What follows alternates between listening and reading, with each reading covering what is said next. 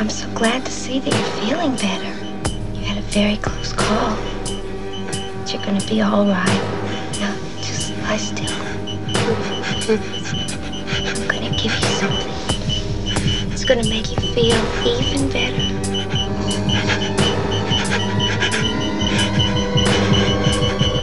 Bearded Dick's Musical Fun Time.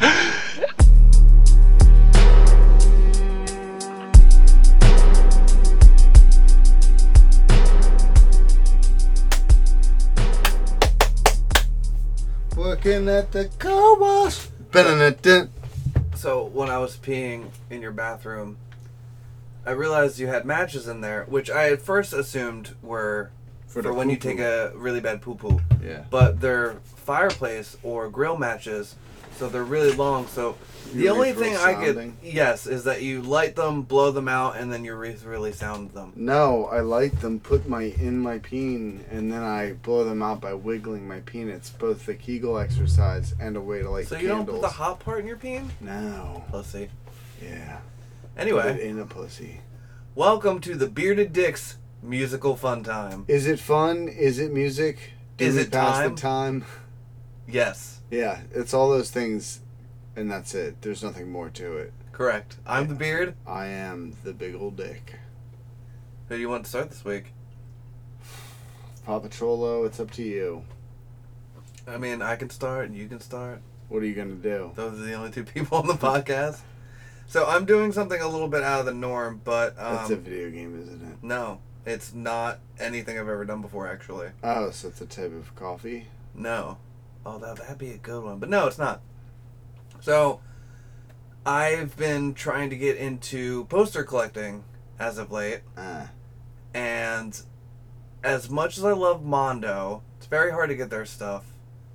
And it's very expensive, and it takes a lot of work. Well, it's not that expensive as far as stuff like this goes. But anyway, I've been looking for well-designed alternate movie posters for things.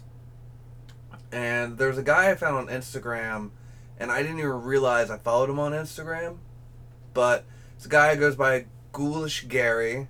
His name is actually Gary Pullen. Gary the Ghoul! Yeah, well, so what I want to say, one of my favorites, because my favorite's The Shining, but one of my favorite horror movies is Reanimator. Is Reanimator. Reanimator. So there was like a bunch of different sites I had found that do, really good artistic limited runs of movie posters. Reanimator. Thank you, Dick Fetty. That's how I'm going to call it from ever now on. From never now on. From ever. Forever. Forever. Name that movie. First one to tweet us with the name of it gets a chocolate bar. Casper with Christina Ricci. Do I get my chocolate bar now or later? Reanimator. Anyway, his stuff ranges anywhere from $40 to like $100. The ones that are $100 are usually 36 by 24. They're screen printed. He does have some screen printed stuff that's around $50. But he ships from Canada, and I honestly got it pretty quick. I mean, Canada's not that far from us, but still, I was surprised with the quickness of it and the quality. The poster is beautiful. You saw it. Which one? Reanimator. The Reanimator? Yeah, that one. Oh, nice. Yeah, he did a nice job. Yeah, so if you guys... Is he printing it or is he doing the designs? Both, I believe. He's the artist? Yes. Okay, cool. So he's done work for Waxwork Records, who do horror movie soundtracks and stuff on vinyl. He's worked with Mondo. He's got a 24 by 36 for Nightmare on Elm Street up there right now. That's pretty pricey. It's like $100, but they're very limited and they're numbered and signed. It was done for Mondo and everything, but it's definitely nice to not have to be tied down to buying posters only from Mondo. Sure. And being able to support an artist, I feel, a little bit more directly, because he does have his own site, which is GhoulishGary.com or Gary the Ghoul, or store.GhoulishGary.com. He is at GhoulishGary on Instagram. We should probably tag him. Sure. Yeah. I can send you a picture of The my poster. Picture of the poster. It hangs right next to my beautiful alternate movie poster for It Follows that kind sir Dick Fetty got for me. But yeah, if you guys look, there are other places besides Mondo to buy posters. I think... Well, the thing I'll say about Mondo is I don't like about 70% of what they do. And then I also don't care about like 80% of the movies they do. So I don't even like most of the stuff I don't care about. But I do appreciate the fact that they don't just stick with one style or thing. I mean, Jay Shaw's pretty consistently working for them, which is great because he's my favorite poster artist. But even Jay Shaw has some posters that are, like, don't get me too excited. It's not that he's got bad design, but, like, sometimes his sort of taking, like, a very small piece of a film and make a poster out of it just comes up with visually something that's not super interesting. But anyways, Mondo, like, has exposed me to work by artists from all over the world. Yeah, I agree. So that's cool, but it is tough because their stuff sells generally within 10 minutes of it going up online, and it generally goes up online at like noon EST, but not always, and you have to sit at your computer. And you know, when I got you the Halloween 3 poster, like, that's what I did. I had to like set an alarm and then just sit there refreshing for over an hour and then pay a bunch of money to have something that was going to not get shipped to me for 6 months. So yeah, but that was pretty cool. It was fucking worth it. Yeah. I love that fucking poster. But yeah, no, I hear you. It's nice to have an alternative. I mean, I have two works by Alex Deranged. That one's an original, and then I have the print is in here in the bedroom. Maybe it's not up. I don't remember. I think I have it up somewhere. His other one I won a competition for. It's just, because it's nice not to be tied down to Mondo and to.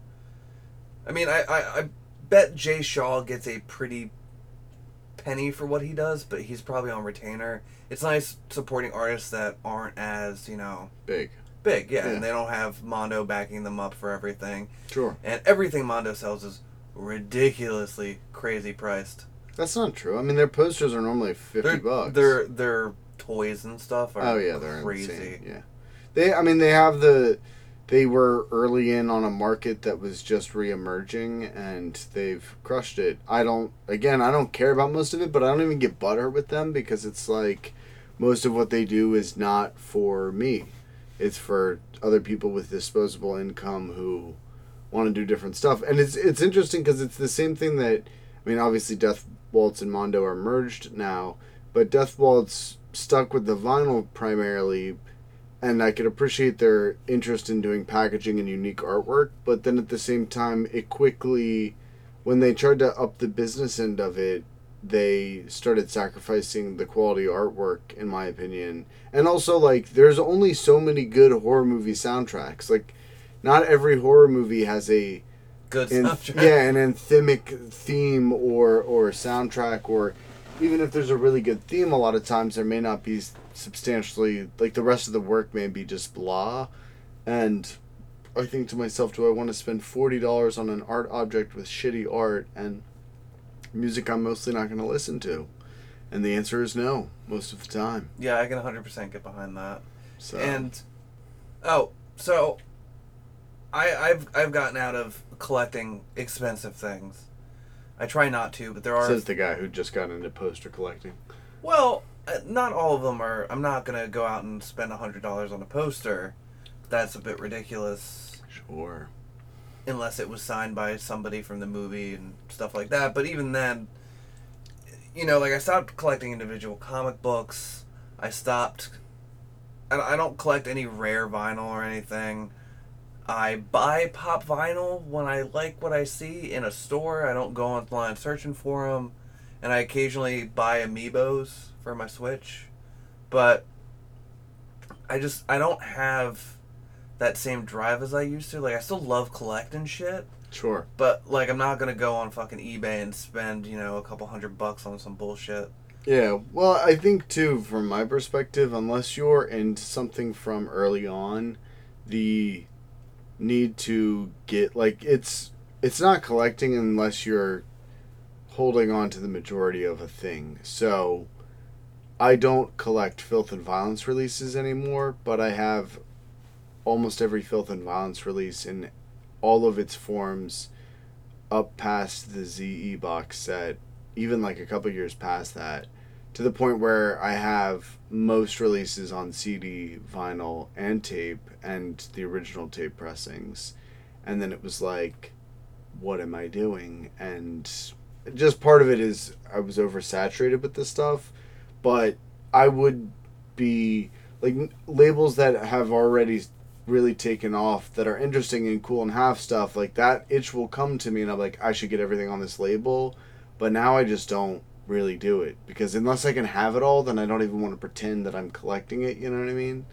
That's just personal preference. yeah. But I mean, I've mentioned this about comic books on the podcast Sure. before, but that's why I don't collect individuals anymore, because unless I can get them all, what's the point? And Yeah. that's one of the reasons I don't even read fucking superhero comics anymore, Yeah. because one superhero will have 9 fucking titles under his name. And watch, you're right. Probably like 3 years from now, my back will have given out, and I'll be a huddled mess, and be like, I just spent $300 on this Mondo poster. yeah. You should buy it. Psych, you can't. It's sold out everywhere. dumb you dumb bitch. bitch. Gary's got you cuck. But yeah, check out Coolish Gary. He's got some phenomenal designs. Everything I've seen on there is great on his website. Sure. He did one for Ghost Stories, which was one of my bad buys that I did before. That movie, God. You gotta find your work where you can. So Yeah, that's true. But yeah, and if you buy stuff from her, visit him on Instagram. Tell him we sent you. yeah, so he knows what's good. Yep. So thanks, Gary. You're real cool. Cool guy, Gary. He never gets into any trouble with anybody named Larry or Barry. No, not this one. Sick. Well, thank you, Ben. I appreciate that insight into the world outside of Mondo and posters and stuff. So. Yes. Thank you, Dick Fatty. We ready to crack this disco box open? Yes.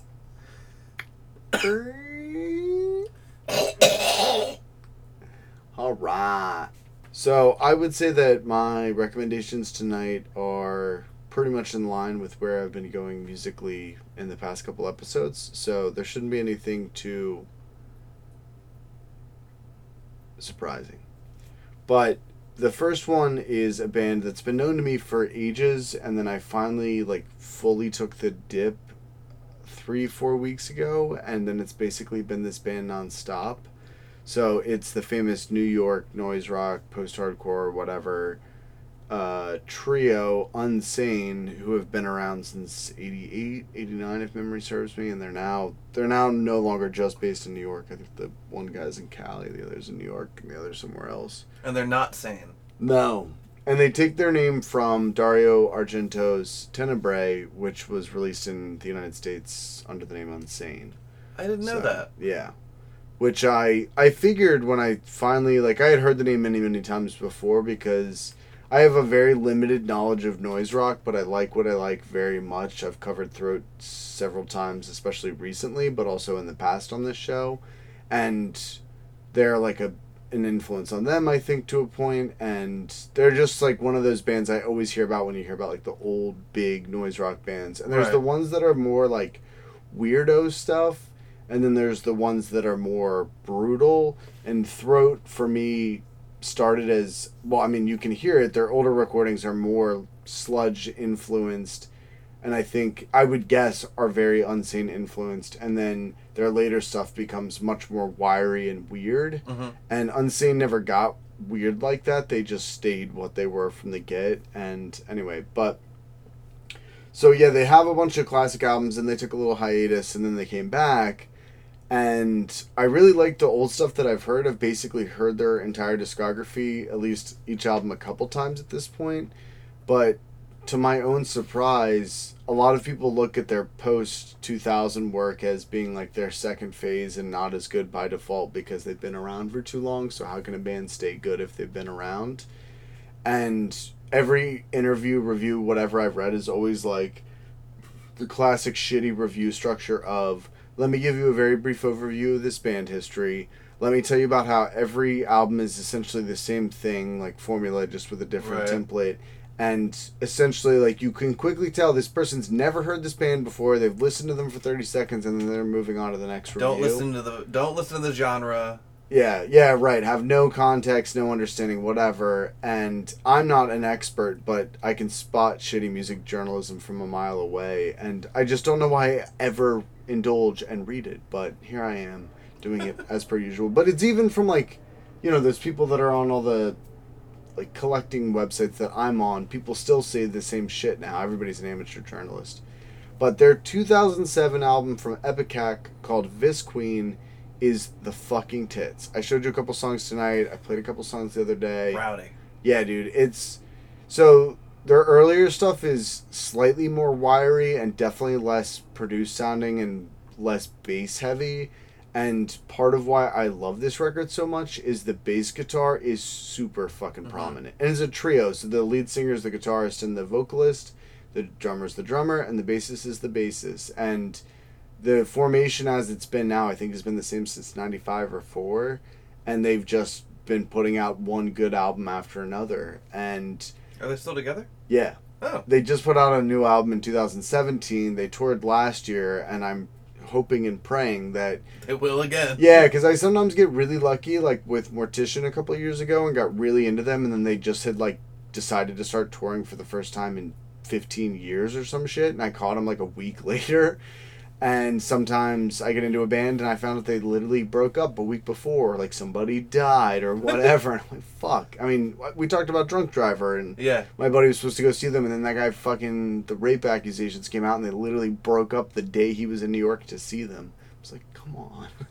So, yeah, I mean, these guys have been around for a long time, but to describe it, it's basically repetitive, chunky noise rock tunes that are just... They're simple. They're like hardcore songs that are slowed down in their structure and their repetitiveness. Mm-hmm. Right. But the tonality, the vibe, all the rest is very different. It's not nearly as like punk influenced as I Hate God, which like I've still struggled to get into. And it's not as weirdo as the Jesus Lizard or anything like that.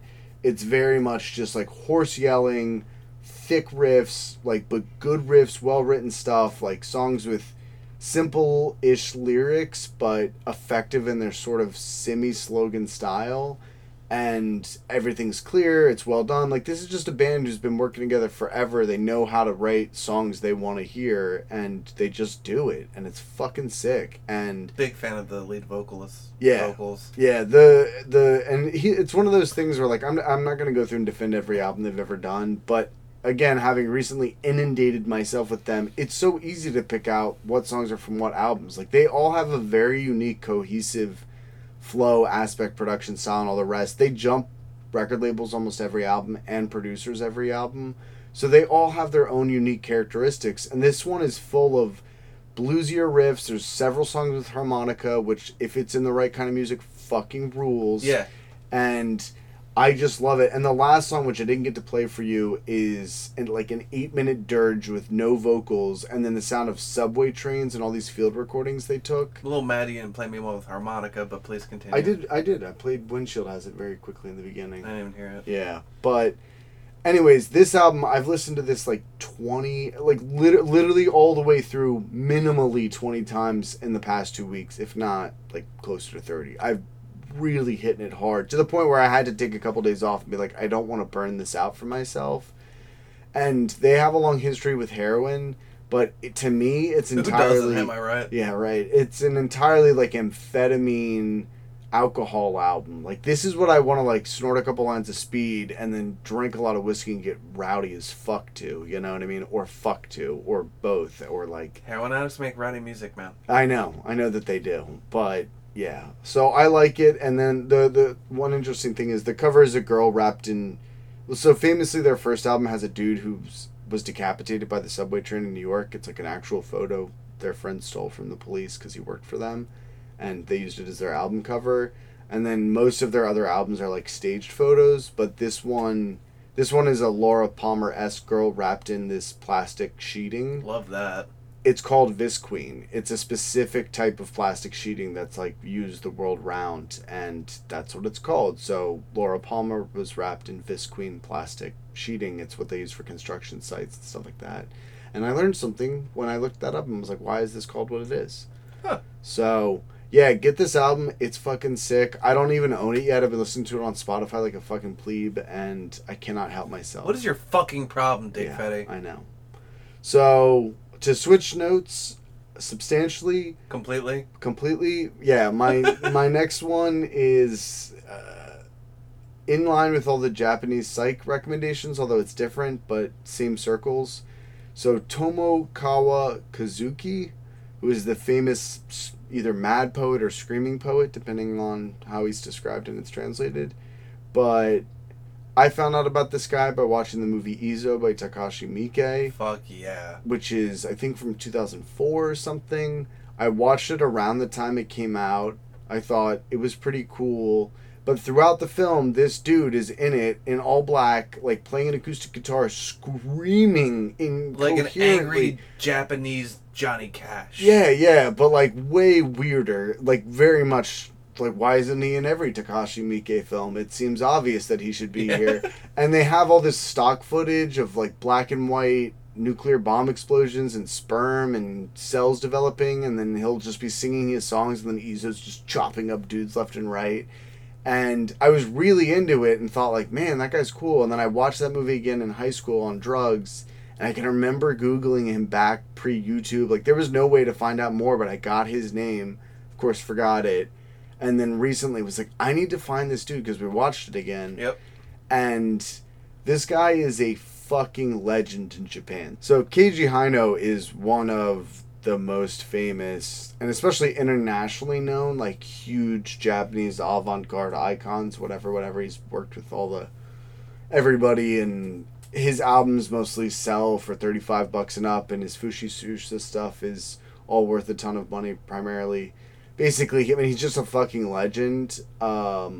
This dude, his discography is even, at least if you're using Discogs as a metric, he has an even bigger, probably not a bigger following, definitely not a bigger following, but a more devoted psycho following. Right. So the guy's released like a shitload of albums, because he's been releasing albums since the late 60s, early 70s. And to find an album that's not $100 for a used copy is hard. And I'm talking like for a CD and shit, because most of his stuff has never been pressed again. Some of it's on PSF, like especially a lot of his later era stuff. The rest of it's on like labels from the heyday of Japanese record labels that have all gone belly up. And it's a fucking nightmare. And there's a good chunk of it online. I'm sure there's like devoted weirdo sites that have, but it's the kind of stuff where, like, I just am imagining some psycho Japanese collector who's got All of it. Yeah, you know, Fucking all of and it. like that's all the people that listen to this, because it's such a unique style and sound and everything else, and it's like they've released 30 CD box sets of his work. Like, he's just prolific, and it's just kept going, and it's the kind of music where I assume the lyrical content is extremely important. Wouldn't know, can't read Japanese or understand it, but you know, it allows for then, like, when the backing music is less important, it's more about the lyrical content, then you can release, like, albums more frequently, I feel like, and it still be good. So what I have is a compilation CD pulling tracks from his first 3 albums, and even then, in the early 70s, it's clear this guy is a little bit, has, like, some interesting ideas, and you get some more classic sounding Japanese backing instrumentation of that era, stuff that sounds like it could be in Female Prisoner Scorpion and shit like that. But his vocal delivery, sometimes he sings more normally, but mostly it's this like screaming emotional wavering that obviously had a huge effect on Keiji Haino and other people like that. And even though I can't understand anything he's saying, it's just like moving and interesting, and just like this compilation is just endlessly enjoyable, because I can't really It's decipher so anything. good you do not need to know the lyrics. Yeah. It's really like, it's just, you wouldn't, like, I don't know, if you're into this kind of stuff even remotely, like, it's surprisingly accessible. because the actual backing music is mostly not hard, like is not difficult music, but it's the vocal delivery is so good and interesting. I don't know that I need to own 300 CDs or whatever. How much did you pay for your compilation?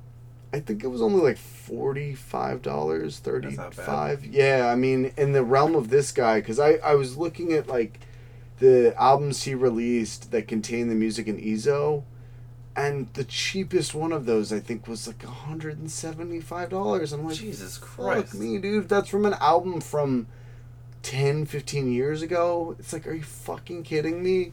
So, and then of course PSF ended 2 years ago when the owner of PSF fucking died due to cancer. So, forget ever getting that shit again. And yeah, I don't know. When I go to Japan next year, I'm hoping to clean up on this, but I feel like I'm gonna be. I doubt it. Yeah, right. Because they don't sell their CDs any cheaper in Japan. I'll tell you that. And like I feel like I'll be ushered into some back room where they'll induct me into some psycho ceremony, and then I'll get to like. One of us. Yeah, One of browse us. the shelves of some ultra curated high end and. He's just sitting back there as a cult leader. Yeah, he's still alive and he's still crushing it. But yeah, Tomokawa Kazuki. If you can check out his stuff, which you can online, it's totally worth it. The CD I'm recommending, I don't think I've made it very clear, but it's called Early Masterpiece Collection, or at least translated through Google, and came out in 1989 on Japan Record. Very nice. Okay, so this is a last minute switch. I meant to do this album anyways, but I forgot, and then... So I do want to recommend a Fushi Shusha album called A Death Never to Be Complete from J Factory 1997. It's a companion album to The Time Is Nigh, and it's substantially less, it's more in line with other Fushi Shusha stuff, whereas The Time Is Nigh is like this annihilating black hole of an album that I think I recently reviewed for the podcast, and is... Their stuff is very difficult to review anyway because it's so abstract and it's like an experience to listen to it rather than music in an entertainment sense. So I make that mini recommendation. That album is awesome and I'm glad I've got it. But I wanted to recommend the 2012 album by Flesh Press, who I don't know if I've talked a lot about on this podcast, but it's Marco from Pain Nail and Miko from, well, Freak Animal and all the rest of the stuff. If you listen to this, you know who Miko Aspa is. On drums, they used to have a different guy on vocals. Now Marco does. I think Marco's still doing vocals and guitar, if memory serves me. But they were like really a big deal for a while because they had this very weird take on sludge metal that alternated from like droning, weird, long build-up psych rock meets post-rock meets krautrock, whatever type of shit. Like if you're into Can or New or Godspeed You Black Emperor, but also liked the idea of existential physical torture and... I do like that idea. Yeah, and then like, you know, doom metal, but not funeral doom, this weirder shit, like this is the music for you. And I've been listening to Flesh Press for a long ass time. I normally buy all their stuff right when it comes out, although I have not heard their most recent. And this album fucking rules. It was the first, I believe it was the first album they did once their old vocalist left. And it peaks on this song called, what is it? Floating Paranoia, which is the first song on the second side. And we didn't get a chance to listen to it together, although I've probably played it for you in the past. And it's just this like... They have an incredibly warm sound for the most part that feels very like a mixture of 70s production style and Steve Albini, but not in a way that is like Electric Wizard or Salem's Pot or any of those retro throwback bands that like worship their amps endlessly and all that, which is like fine to a point, but they just sound really good. They sound like they could have been around in the 70s had metal been a little bit heavier, and everything they do is inherently psychedelic, but not in a cheesy way, just in this natural sort of stormy, chaotic, existential shit meets like big fucking rocks, dense forests, and other stuff. Like, I don't know, it's weird fucking music at the end of the day, And they have an album called Worm Dirges, which is just sick and totally awesome. But Tearing Sky Holes is, I think, more accessible than a lot of their early work was like all their songs were 20 or 30 minutes long. This one has short songs and long songs and whatever else.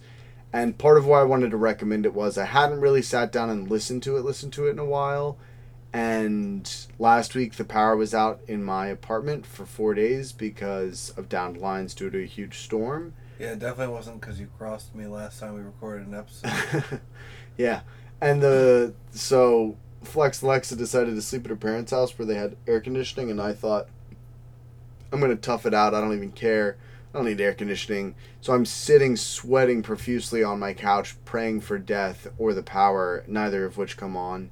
And I decided to put this album on, and I'm laying on the smaller couch because it's closer to the window, so I get like the slight breeze occasionally tickle me and like wick a bead of sweat away.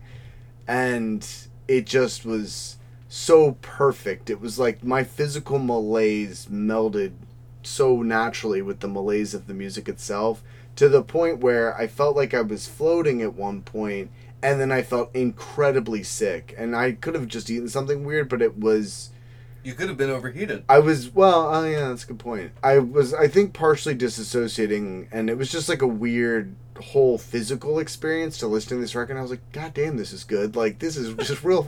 I just sat in a cold shower for a while after, but yeah, it's a really nice album. Pillars was like their big, everybody was so hyped on Pillars, and it's an incredible album, but it's, I don't know, an hour and a half long, and the songs are super long, and I just like don't have time to listen to Pillars, whereas Tearing Sky Holes feels much like more manageable. Yeah, it feels like a breeze, and is one of those things where I would show it to somebody who doesn't know sludge in order to try to get them into it.